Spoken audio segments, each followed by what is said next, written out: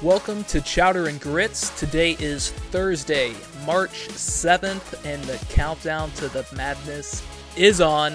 I'm Justin Cochiola alongside Tim Hirth. Tim, what is happening? Well, let's see. We're getting closer to March Madness, which is a good thing. Spring training for baseball's in full swing. We've even got a weird football league happening. There's a whole lot going on, Justin. As you know, last podcast I was in Texas, so the sound probably wasn't ideal. We had our little barbecue review, which is fantastic. I also just wanted to say the Mexican food was great. However, upon your recommendation, I tried Whataburger for the first time. And let me tell you, I have seen the light. I can only hope that at some point within the next 5 years, the Raleigh area gets a Whataburger too, because I don't know what I'm going to do without a jalapeno Whataburger at my whim anytime I want it.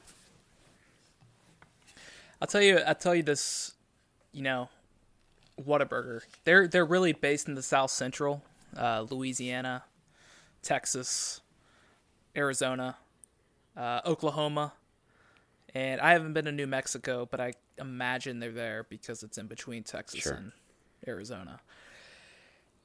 Other than that, I don't think they're anywhere to be found, and really that's just a travesty because they've got so much to offer, and it's more than just what a burger. It's like what a chicken biscuit. It's what a honey barbecue chicken sandwich. Oh man, it's what a fry. That's a great point. That's awesome. A great point. What you just mentioned is really what caught me off guard, because you did not tell me that they had French fries that rivaled that of McDonald's. That was surprising. That French fry may have been the best fast food fry I've ever had. So, Tim, I'm heading to Dallas on Saturday, and there is a Whataburger at a gas station on the way out of the airport, right next to the rental car. It's getting hit up, and that is it might be their order of the year type of deal. Well, so what are you going to get? Because I know you mentioned that they had a couple of chicken items that were great, but really, I mean that jalapeno Whataburger, I'm trying not to oversell it here, but it was fantastic. I don't know. So what do you do after such a long hiatus? I try to typically after a long hiatus, I'll cave and get the fries, and I'm the kind of guy who, if I go to a fast food place, I go sans fry. Sure. Because I just don't want the extra calories.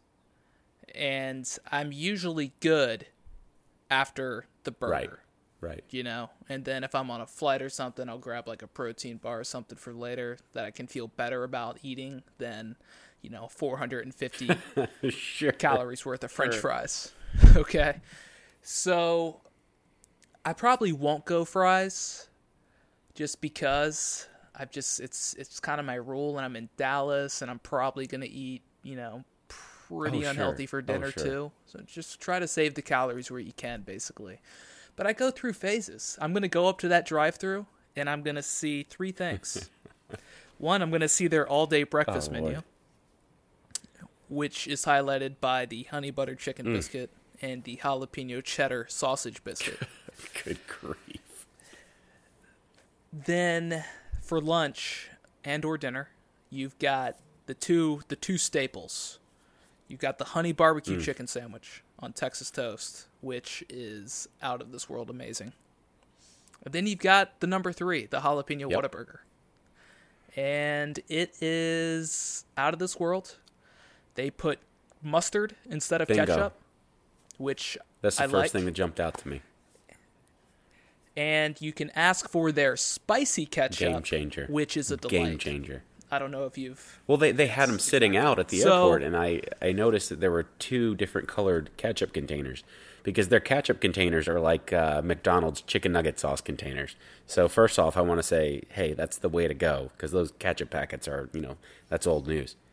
That spicy ketchup, oh my word, fantastic. So there's a grocery store in the Houston area called H-E-B, and they sell it at that chain only. I haven't seen it in like the Kroger's up in the Dallas area, but Yeah, the spicy ketchup's a game changer. And I'm not one for ketchup typically. I'm more of a sriracha guy. But the spicy ketchup I got to go for. But yeah, so I mean, I'm going to go through that drive-thru and it's just spur of the moment. You know, whatever it's going to be, it's going to hit me at that moment. In the immortal words of Young Jock, it's going to go down at that drive-thru line in Dallas. Oh, it's going to be on like Donkey Kong. How about that? I love it. Well, dude, that is a great way to start a podcast. Maybe we are a ACC football, basketball, and fast food review podcast. Maybe that's what we are. I mean, why not? And while we're on it, let's go ahead and throw barbecue. Bingo. Mexican. And, you know, pizza doesn't differ for me enough from place to place. No. I mean, you have to go to specialized areas to get pizza. So. I agree. But yeah, anyway, great recommendation. I'm glad you're going to be going to the motherland, which is how I will always refer to Texas nowadays. I am a Texan. As I posted on Facebook, there's no doubt when I walked around in Texas, I knew I was meant to be there, and I could tell that I was from there in another life. So I'm officially a Texan now. Well, so when I lived in Texas, I had cowboy boots, obviously. And I haven't worn them since. And not because I don't like them, but because I live in a place where people don't wear cowboy boots. But in Texas, everyone wears cowboy boots. I don't know if you noticed the first thing I noticed. Everybody's got them. It's like what you do. Yeah. But yeah, I mean, if I were to wear those in Chicago, I'd probably slip and, you know, break my leg on the way to the garage because they're pretty slick, you know. Sure. Not a lot of grip going on there. All that ice. No, not at all. Speaking of grip, Tim, maybe you can help me get a grip on the game last night. ACC basketball is obviously in full swing. It's really kind of not in full swing. We're winding down. But the Hokies Florida State game last night, Tim, it was really a tale of two halves. And oh man, I have not been that frustrated watching a basketball game due to the officials. I can't recall the last time. It might have been my number one most frustrating game I've ever watched for the sole reason that they were treating Kerry Blackshear like he was Shaquille O'Neal against a team that dominated us in size. Yeah. With Blackshear, who is by far our tallest player, probably by 4 or 5 inches. And it was him against the Zebras last night, and it was the calls they were making were absolutely atrocious. Florida State was flopping. There was one call in particular that I loved where Blackshear literally had his hands straight up in the air, and they called a foul. It was a delayed whistle, and they called a foul, which was his 4th of the game, and then his 5th foul was almost as atrocious, but not as bad. I don't know. That 5th was one the game hurt, changer. Man. That hurt. It just, you know, what got me... I honestly, like, the 5th foul was so bad, I had to, like, hit rewind, 3 or 4 times to even see what was even possibly called. I mean, I'm still not sure. I'm still not sure how that's a foul. What gets me the most is, right, if you go into that, and I'm not trying to insinuate that anything nefarious was going on, but if you go into that game, and as an official, you want to have the largest impact on that game that you can have, it would be to call a tight game on Kerry Blackshear and no one else. And that's what happened. And when I say tight game, I think that's giving the officials too much credit in that regard. They literally fabricated fouls at least twice on Kerry Blackshear. And I mean fabricated in the truest essence of the word, as in there were no fouls and they made something up. As to why, I could not tell you. But it couldn't have happened at a more critical time for that basketball program. If Virginia Tech was able to get the double bye after a win yesterday, I think you have to give Buzz Williams Coach of the Year in the ACC. That's how important I think that game would have been to that program. To go without your best player for 3.5 weeks and end up sealing a double bye would have been an outrageous coaching job. And it's just a shame to see it all. Not to say that Virginia Tech would have beaten Florida State, but the game would have been even closer than it was, and it already went to overtime. So That hurts, and that's been a tough pill for me to swallow. If Buzz Williams doesn't get Coach of the Year, then they should go ahead and discontinue it and never give it out again.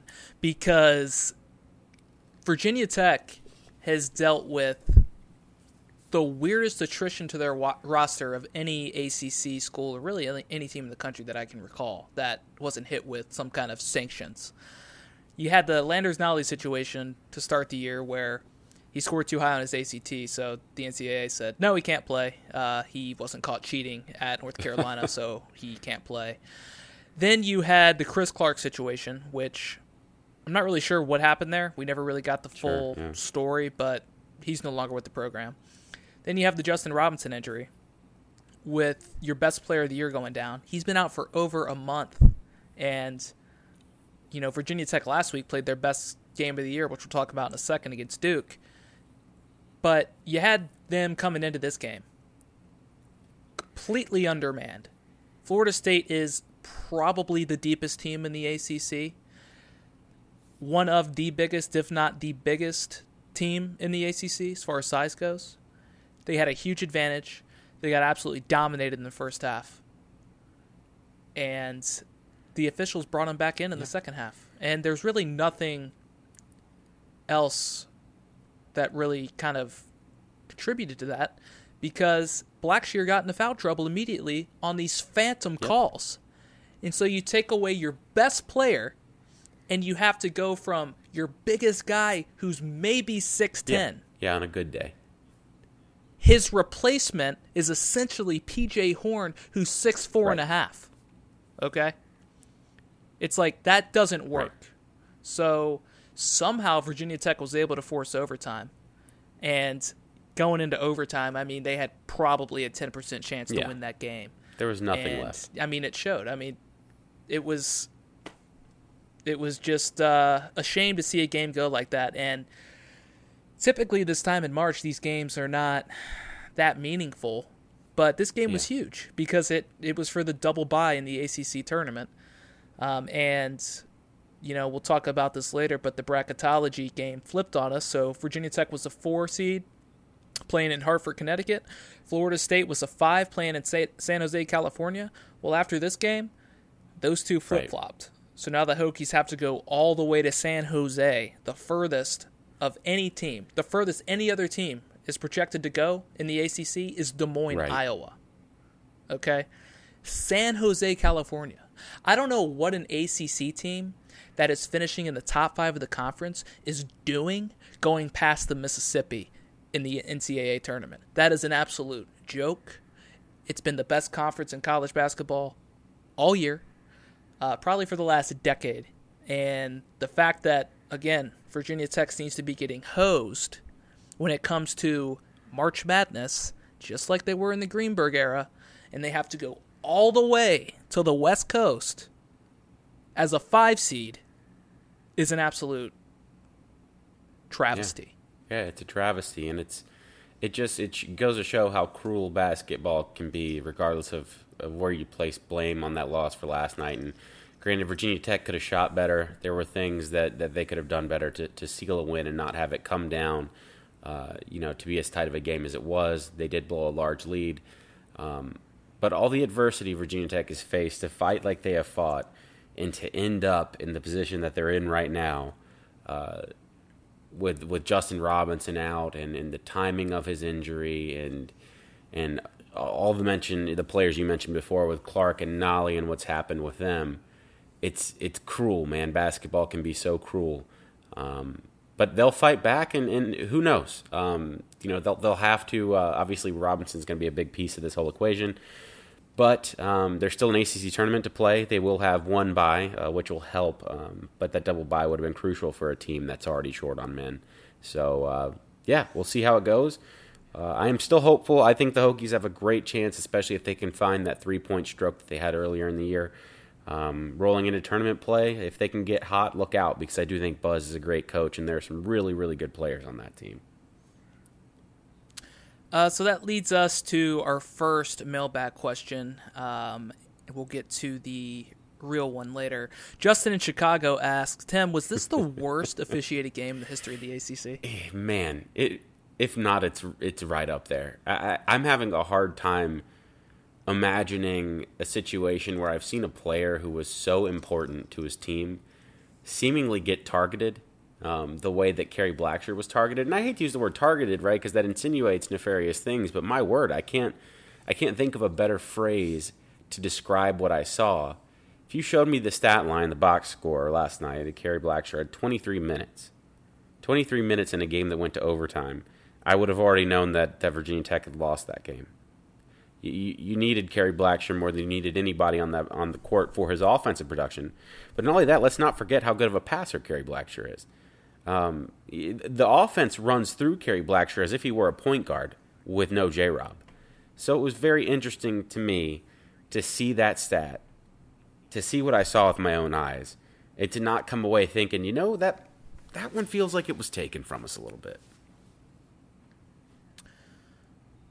Yeah, so that's that. There is good news around the AVT program. They beat Duke last week. So we're obviously a little late getting to the podcast on this one, but we won't bore you with the details. Virginia Tech owns Duke in Blacksburg. I will go ahead and say that now. February 26th happens to be the date in which they own the Blue Devils. I think it's the third time they've beaten Duke on February 26th, going back to the Seth Greenberg days. So that's kind of random and weird, but that's the case. But yeah, Virginia Tech played their best game of the year without Justin Robinson, at least, and Blackshear absolutely dominated that game. But that kind of gets me to really where I want to go with this, and that is the Duke fans. So Duke fans must be the most illogical, spoiled, dumbfounded fan base I've ever seen in my life. You had people literally saying that the only reason that Virginia Tech won that game was because Zion Williamson was out. Do you realize what you're saying? If you're Duke, you have 3 top 5 NBA picks on your roster. No other team in college basketball can say that. So if one of those guys goes out, you should still be expected to win every game that you're in. Absolutely. And they've played like a team with no top 5 picks, maybe even no first rounders other than RJ Barrett. RJ Barrett's been playing well. But over the last few games, Duke followed up the Virginia Tech loss with a huge win. Huge, meaning the differential, over the Miami Hurricanes, won by about 30. And you would have thought that, they had just won their 3rd consecutive national title. The amount of joy that I saw from the bench production and the fact that they actually hit a few threes in that game and, everybody was scoring. I thought it was, I thought they were kind of like kidding themselves intentionally, but they weren't. They were being serious. And then they followed that up with a 1-point win over Wake Forest last night, Tuesday night, this week. So I've got a lot of questions with Duke. One, how far are they going to go in the tournament? I assume Zion Williamson is going to be back either this weekend against North Carolina or for the ACC tournament. But let's say he's not. Do they get to the Sweet 16? Because they're playing like a team right now that won't get there. Sure. No, I absolutely don't. I don't think so. Zion's going to be key to that equation, and when Duke is without Zion, they become a team that can't shoot in an offense that gets a bunch of three-point shooters open. In those other top 5 draft picks you mentioned, they can fill up the stat sheet some nights and then just kind of fade away into the background, not at all like you would expect, a top 5 NBA draft pick to play. Like when Zion's on the court, immediately he pops out at you, not just due to the sheer athleticism, but the way he changes a game is just phenomenal. you're not really seeing that out of guys like Barrett, and it's tough to comprehend. Coach K is such a good coach and gets so much out of his players. You think a team that would be suited to losing a guy like Zion would be Duke, and they can replace him with the talent, and the coaching staff is there to pick up the pieces. But I've been really disappointed with how Duke's handled lacking Zion. And also, as you mentioned, the excuses from the fan base have been crazy, considering just about every team in college basketball is facing some kind of adversity this year due to injury or attrition. NC State, look at NC State around the league. You got Markel Johnson, who's missed a large amount of time. Eric Lockett got kicked off the team, who was seeing decent minutes, for not kicked off the team, but he's suspended indefinitely due to potential domestic violence charges that were dropped. But he has to go through a review process, still can't play. So if Duke had lost NC State, would they complain that they weren't at full strength as if they should be immune to injury? I don't understand that. Not to get too far on a tangent though, but they look lost without Zion. They look completely lost, and I don't know how you fix something like that when you have an offensive system that's so set in stone and in such a known quantity. To make it fit pieces that seemingly don't fit is interesting. And I think Zion was just masking a lot of problems that have been here since the beginning of the season. Even if Zion does come back, it doesn't fix their two biggest issues: 3-point shooting and free throws. And they have 3 issues without Zion, and that's no inside game whatsoever. So I don't know if that is really what we're seeing, but I mean, RJ Barrett's been filling up the box score. I don't know if that's because everything is running through him, or if it's just nobody else is contributing. And if you look at the game, or if you watch the game, if you look at the box score, there are just not a lot of contributors. No. And that is really odd to say for a Duke team, but they are so top-heavy this year, and they shouldn't be, because they have talent all over that roster.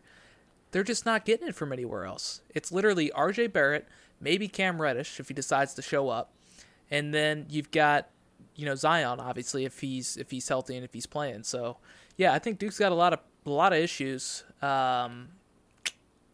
Their 3-point shooting and free throw shooting really makes me question if they can get to the Final Four. Like, I thought they were a surefire lock, but as the season went on, like, it just becoming a bigger and bigger issue. They don't seem to be getting any better.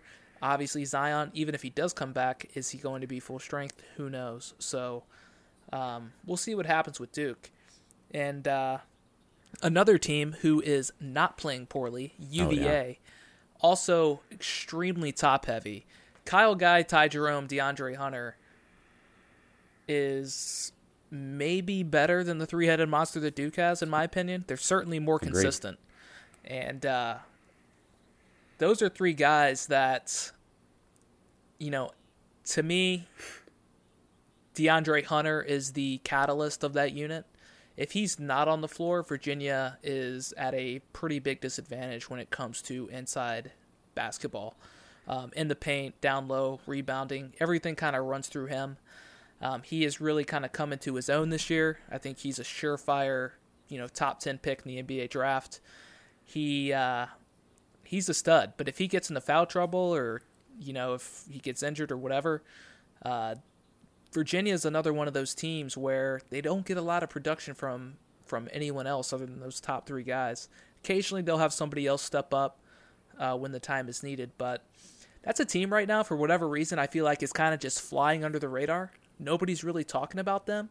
They are just killing teams right now, and they haven't been playing anybody super high profile of late, but they've got a game against Louisville this weekend. Not that Louisville is really much to write home about these days, but Virginia, to me, is the team that I think will go the furthest in the NCAA tournament.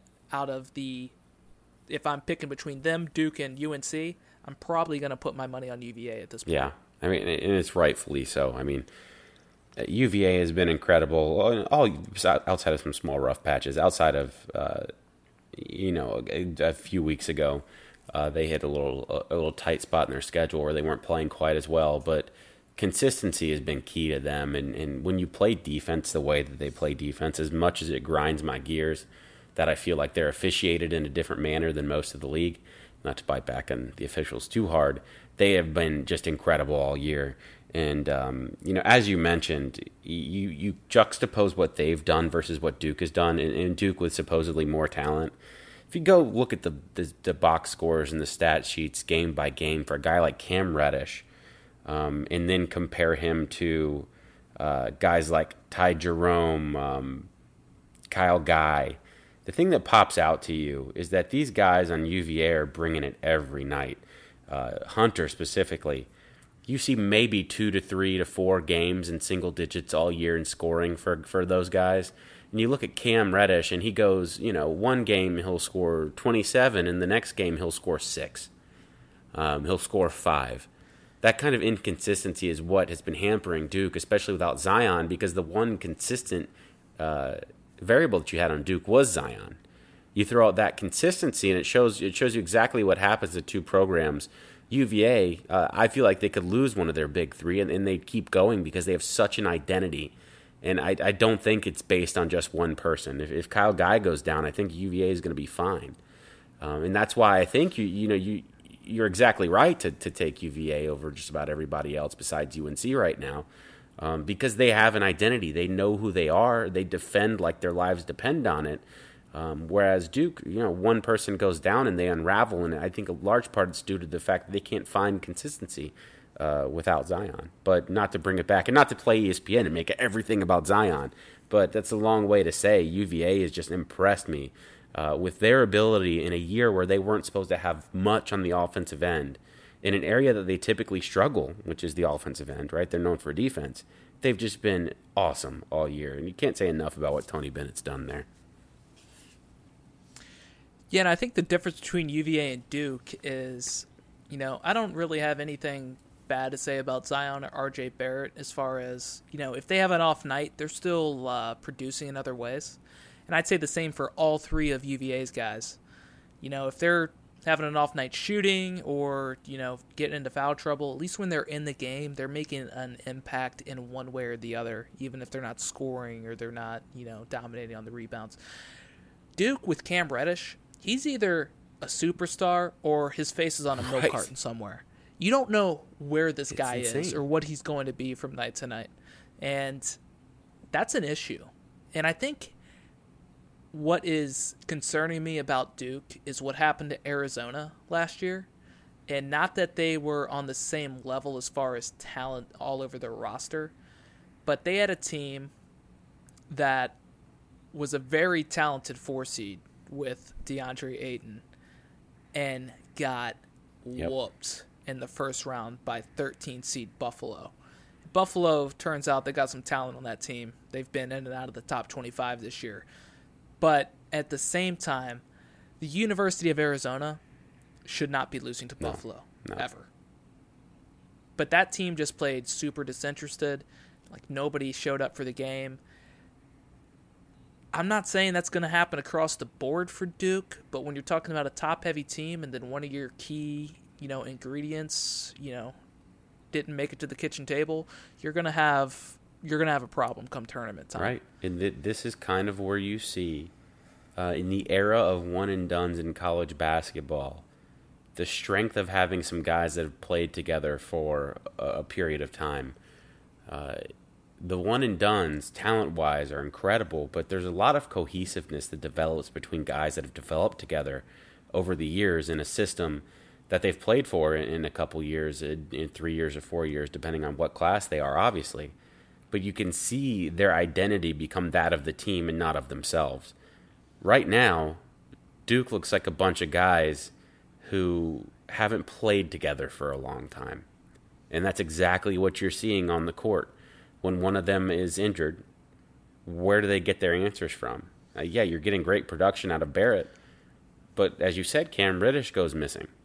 That's not to say there aren't talented people on that bench that should be able to make up for the slack, but I think it has more to do with that. I think it's a statement of where we are in college basketball. When you see teams like those Arizona teams struggling, those were full of one-and-done guys as well, and Ayton himself was seen as a generational player. We haven't seen an athletic five that big, since almost Shaquille O'Neal, with a size and athletic ability that he has. And he wasn't the only player on that team. And they didn't do anything in the NCAA tournament. They had some pretty tough times during the regular season too, and I think that speaks to a larger issue, which is, okay, you want to play in the one-and-done space, but sometimes that's going to fall apart, and I think Kentucky is dealing with that to a certain extent too, even though they always have a perennial top 15 program. They're having a hard time fielding teams, right, that compete at the level they expect on a year-in, year-out basis with one-and-dones. That leads me to my next point. I was going to say that Duke has never looked more like Kentucky than they do this year. Beautiful lead into that. I couldn't agree more. Because Kentucky is a team who every year they have 4, 5, 6 guys. Their star reserve player is going in the first round of the NBA draft. It's just stupid. I mean, if I'm like a top prospect player and I've got another 1 or 2 McDonald's All-American going to my school, why would I go to that school? I want to play. I don't want to come off the bench. That's not the case necessarily at Duke right now, but all 3 of those guys are gone after this year. And they're in a position now where they have to reload every single year. And that kind of started with the whole Kyrie Irving situation, which I think he played like 2 minutes total for Duke. But yeah, I mean, Duke has really kind of turned the page on how they, plan out their program over the last few years. But this year in particular really stands out to me. It's like, oh, they're Kentucky. So they're either going to, make a run in the tournament and get to the national title. By the way, Kentucky only has 1 national championship under Calipari. Or they're going to, lose somewhere along the way. And right now it's kind of shifting towards losing somewhere along the way more than it's kind of Duke against the field type of feeling. Right. And that's definitely what I feel with those one and done types. And Coach K has decided as of late that that's a space he wants to play in. And who could blame him with the way these guys are built up? But compare that to what the success Roy Williams has had at UNC. And he hasn't pulled quite the headliners that Coach K has pulled. But he's, in the Tar Heels, have performed far more consistently. National titles to back it up. And this year they've been, the most impressive team to me in the ACC, given where I thought they were and the fact that I don't see anybody jumping off of that page. It's crazy to think about where we're sitting with them. With now, to me, I think they're my favorite to win the ACC tournament. And earlier in the year and earlier in conference play, they weren't doing it for me. I thought that they weren't as talented as they had been. But you look at that roster and you start to see guys like Luke May, Cam Johnson, Kenny Williams, guys that have been there a long time. Seniors in May and Williams and Johnson's, even though Johnson wasn't with UNC the whole time. In those guys' case, that are the building blocks of a team that has just been fantastic so far. Now, they've obviously struck gold with Kobe White. I mean, he was highly rated, right? But, I mean, he's been incredible for them, especially from, the dynamic playmaking standpoint. But you see a roster that has worked under one coach for, in this case, a lot of guys, 4 to 5 years. And you can see it start to translate in their play. And it speaks to the overall theme, which if you're a head coach, you have to answer. Do you want to build that team on a bunch of mercenaries, guys that are going to be there 1 year and hop to the NBA? Or are you going to take a more long-term view like Roy Williams has taken with North Carolina and say, I'm going to mix it up. I'm going to recruit a couple of the big names, but I'm also going to get some guys that'll stick around the program for a while. And with the way Kentucky has performed recently, I just don't know. It's interesting to see these things play out because you can certainly see dynamic athleticism and talent for days on Duke's side, but there's just something not clicking with that team. Outside of the three-point shooting, in the free throw shooting, there's still something not right with that team. UNC under Roy Williams has done a great job of mixing in new talent with core talent. And I think Duke is missing core talent right now. By core talent, I mean people that have been there longer than a year. And I mean, if you think back to the first national championship Roy Williams won, which, incidentally is the cheating scandal team, you had Rashad McCants, Sean May, Raymond Felton, David Noel. All those guys were juniors and seniors at the time. Like, that just doesn't happen anymore. And I think on that team, Tyler Hansbrough was a freshman. Yeah. Could be wrong.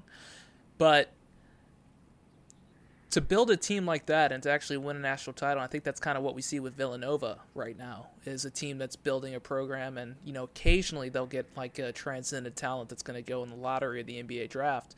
Duke is just they've sold out, basically, in my opinion. They're not building that core talent group. And then you see teams like UNC, who consistently, I feel like the last 3 years under Roy Williams, UNC's been a team that's kind of felt like they were sputtering to start the season. Yeah. Not that traditional North Carolina power. And then all of a sudden January hits and they're dominant. Right. And that's exactly what happened this year. And to me, the two teams in the ACC that I'm most comfortable right now to put in the Final Four would be UVA and UNC. And I'd have a hard time not putting them, regardless of draw, into the Final Four. But I think UNC, it's just they've got the role players and the guys that know their role, that fit their role, and then they've got the young dynamic talent, especially with guys like Kobe White, who are kind of leading the way, which kind of takes you to the game against Clemson this weekend, which had Clemson won that game, they probably would have catapulted to a 3 seed the way it's been going for Clemson in the NCAA tournament.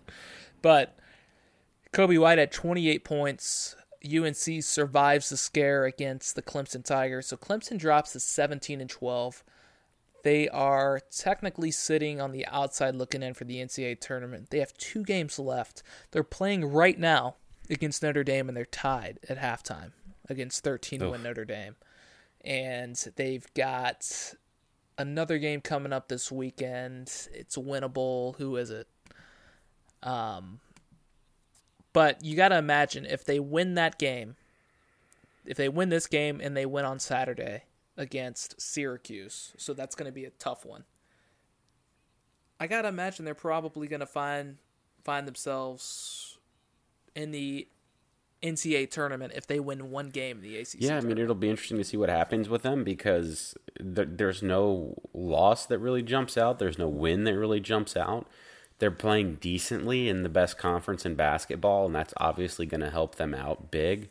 And it's also really, if you look on the Power 5 at large scene right now, the bubble is extremely weak this year, which is going to help the ACC, I think, come tournament time, because I think you're going to see 2 teams that don't look super strong right now, in Clemson and NC State. I think you're going to see them in the tournament in the end of the day. Neither team really has that win, that just headliner that you'd like to see, but it looks like they're going to get in, both of them. But it'll be great for the ACC, so honestly, I'm rooting for them. I hope they are able to sneak in. But they come so close, but they can't get that one win. And like you said, 1 to 2 wins, and then in the ACC tournament, it's all still in Clemson's hands. And I feel like we've been saying that for weeks, but that's how it shook out to this point. I think the magic number in the ACC is 20 wins, and NC State's there, and they've got, they're playing right now against Georgia Tech, and they've got a very winnable game on Saturday against Boston College. So they're to 22 wins. I think they're a lock, and I think they're a lock as it is. I mean, they're only up by 5 right now at halftime against Georgia Tech, but I can imagine they're going to win that game. Win or lose against Boston College, who beat Louisville last week. I expect NC State to win their first game in the ACC tournament. I would be stunned if they were not in the NCAA tournament. I agree. Clemson, on the other hand, to me, they have to get to 20 wins. So that means they have to win tonight against Notre Dame. They have to beat Syracuse. And if they don't beat Syracuse and then win in the first round of the ACC tournament, they better hope everybody else on that bubble is struggling, or else I don't see how they're going to get in. And the only thing going in Clemson's favor right now, 2 things really. Sweet 16 last year, and they play in the ACC. That's true. That's true, and they're going to get their chance for a headliner win, maybe in the ACC tournament. So, worst comes to worst, if they do lose at Syracuse, maybe they'll get a chance to get one win in the ACC tournament and have another go at one of the big guys in the ACC and maybe pull off an upset to lock them in. But as I said, working in Clemson's favor is the fact that the bubble is so weak this year. But man, this all leads up to the point, which is I just can't wait for this ACC tournament. Tournament basketball is, man, it's right up there with college football to me. This is when it starts to get really exciting, and I can't wait. I just love tournament basketball. I mean, there's no time of year better than March Madness, and it always seems like nowadays I've got something going on that Thursday and Friday of that first round, that beautiful, greatest first round in sports, basically. But yeah, I mean, nothing can even really touch it, in my opinion. But let's finish up here. So one more question from the mailbag. This is from Aaron up in Pennsylvania.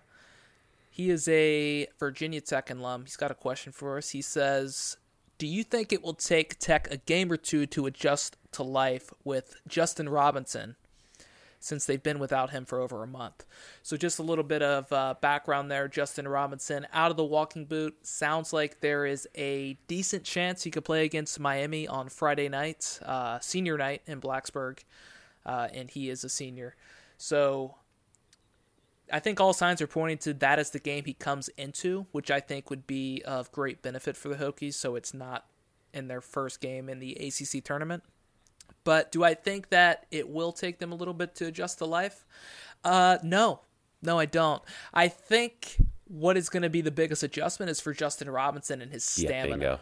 But I think a 65% Justin Robinson is better than a 185% Wabisa Beye. Yeah, agreed. As you mentioned, this isn't about Justin Robinson or the team adjusting, right? This is about Justin Robinson adjusting himself individually to the game of basketball, both to the speed, right? Because you get in a rhythm, you get used to how fast the game is moving, you find yourself in the game, and it's something that when you get knocked out of and you sit for a long period of time, it can be hard to get back up to speed from the tempo. The mind and being in the game is something that's so hard to just jump back into cold, which is what he's going to have to do. But then you have the aspect that you mentioned, which is, okay, you've not been as physically active as you had been mid-season. How does that translate over to your ability to run the point and stay at the pace from a stamina perspective? So, I mean, that's really what you're looking at. How does J-Rob himself adjust? How smoothly does that transition go? The team is absolutely begging for his playmaking ability. And I think, as you said, if you get 60% out of Justin Robinson on that end, you're far ahead where you are now. Yeah, I mean, Justin Robinson coming back for the Hokies, I mean, that to me is the biggest momentum shift that they could have as a program. And, I mean, look out for the Hokies if Robinson comes back and he's healthy and he's ready to go. And I assume that he is, because he's been out now for about 6 weeks, which was kind of the max amount of time we were expecting him to be out. He's approaching that 6th week if he's not there already. So if he can come back and be Justin Robinson like we know, and with the defense that Virginia Tech's been playing, then yeah, go ahead. Put him in San Jose. Put him against Alabama and or TCU. And I hope it's Alabama, because Alabama beat him in the first round last year. And let's see what happens. So Virginia Tech could easily make a run. And sitting in that 4 or 5 seed spot, which is where I think they're going to end up unless they somehow win the ACC tournament, I think that's a realistic expectation for the Hokies. So we'll see what happens. I think Friday will be a good target for Robinson, and to see kind of where he's at physically. But let's go ahead and jump into the ACC standings. So not a lot is changing. We talked about the Florida State-Virginia Tech game, which kind of locked in the 4 seed there. Virginia is still sitting atop the ACC, although North Carolina has the same conference record at 15-2. UVA obviously holds the tiebreak. And Cavaliers, all they got to do is beat a Louisville team that is limping into the last game of the season at home on Saturday to clinch the regular season ACC title. North Carolina's got Duke on Saturday, and I don't care if Zion's playing or not. We've been negative on Duke on this episode, but I will say, going into that North Carolina game where Zion got hurt, I felt like Duke was playing at an extremely high level. That being said, him being off a few games, who knows how healthy he is. I assume he will be near 100% or else he wouldn't be playing. I still like North Carolina in that game. Then we got Duke at 3, Florida State 4, Virginia Tech 5. That is going to remain unchanged most likely unless... Yeah, I don't think Virginia Tech can fall out of that 5 spot. You got Syracuse, Louisville, NC State, and Clemson to wrap out the top 9, and then it's just Boston College, Miami, Georgia Tech, Wake Forest, Notre Dame, Pittsburgh. One note about Pitt, they've lost 13 games in a row. It's incredible. And they were a team that was playing pretty well for what we expected coming into conference play. And I think that just shows how strong the ACC is. Even though there's, 6 teams that are under 500, I think if you put them in a lot of conferences across college basketball, they're at least 500 or better. Sure. So you throw Pitt into the SEC. I mean, what do you think they are? They're close to 500, I would imagine. That Pitt's a scrappy ball. I don't know. I mean, SEC. If you put them in the Pac-12, they probably win the conference. SEC's been the SEC's been pretty good this year, so I'm not sure they'd fare much better. They'd probably have a few more wins. Not a good year to pick on the SEC with Tennessee playing as well as they're playing. Now you got Tennessee, Kentucky, LSU, Auburn, Alabama's been solid. So yeah, they've been pretty good. Mississippi State. So let's jump into bracketology. This was updated coming into today's game. So we'll go bracket by bracket. East bracket right now, we've got UVA as a 1 seed. They will play the winner of Iona Norfolk State in Columbus, Ohio. So no UMBC there to worry about for UVA. And I think there's next to no chance they're going to lose this year in that first round. The 7 seed is Louisville. How they are still hanging on to a 7 seed is blowing my mind. Yeah, that's surprising. They are a team they are just collapsing down the stretch. So I'll take Oklahoma as the 10 seed upset as of today. They're in Des Moines. If we move over to the West region, we've got Florida State sitting as a 4 seed. They'd be matched up against Hofstra. Number 9 seed Syracuse would be going up against Washington.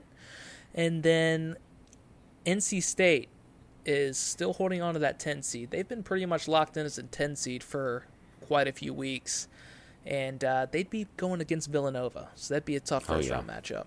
Very tough. South brackets, we only have Duke. Duke is the only ACC representative, 1 seed. Against Campbell there in the first round. Sorry, guys, you're not going to win that one. And then the Midwest region, we've got number 2 seed UNC going against Colgate, projected, of course. That would be in Columbia, South Carolina. And then we hit on the San Jose Virginia Tech relationship earlier. Virginia Tech will be playing against Alabama or TCU. So we'll see what happens. I mean, I think UVA, Duke are most likely locked in as 1 seeds. Duke might be teetering on falling to a 2. UNC might be teetering on jumping to a 1, but I think that would be the biggest change that we see. NC State, Syracuse, Louisville are probably going to shift around. I really don't think Louisville's going to pull in a 7 that seems high. I would expect to see them. I'd expect to see them more in the 10 to 11, the way that they've closed out this season. But they're going to get in. But just for conference breakdown purposes, again, for the Power 5 have 8, and then the lone Power 5 team that has less than 8 is the Pac-12 with 2. And one of those teams is on the bubble. So solid work, Pac-12. We'll see what happens. But the last 4 byes, we've got Ole Miss, Minnesota, St. John's, and Arizona State. The last 4 in, we've got Alabama, Seton Hall, Temple, and TCU. And then the first 4 out, those are our Clemson Tigers, St. Mary's, Furman, and Murray State. So Murray State, I can't remember the guy's name, but they've got a projected lottery pick on their team. So, yeah, I can't remember his name either, but I know he can jump out of the gym. Yeah, one of those freak athletes. But we'll see what happens. I'm excited for the ACC tournament next week. We'll have an ACC tournament preview for you at some point, either Monday or Tuesday, and then then we'll just jump into it and start watching a lot of basketball. Yeah, man, I'm looking forward to it. Like you said, this is one of the best times of year. This and bowl season, man, I just can't get enough of it. Yeah, no doubt. But that is it for today. We are Chowder and Grits. You can visit us at chowderandgrits.com. And then, Tim, why don't you tell these fine people how they can listen and or rate us? So, obviously, you can listen to us on any of the podcast streaming services that exist. So typically, we look for any help that you can give us in regards to reviews, referrals. The best compliment you can pay us is to tell someone else to come listen to us. We ask you to please give us a 5-star rating, tell your friends about us, and we will keep churning out the content that you're wanting to hear. ACC basketball and football coming to you every week, as well as your favorite fast food reviews. We do it all here. One pod for all of your podcast needs. That's what we're here for. Justin, I think that's it to close us out for the week. As usual, I will leave you guys with a Go ACC, and I look forward to previewing that ACC tournament with you next week. See you guys later.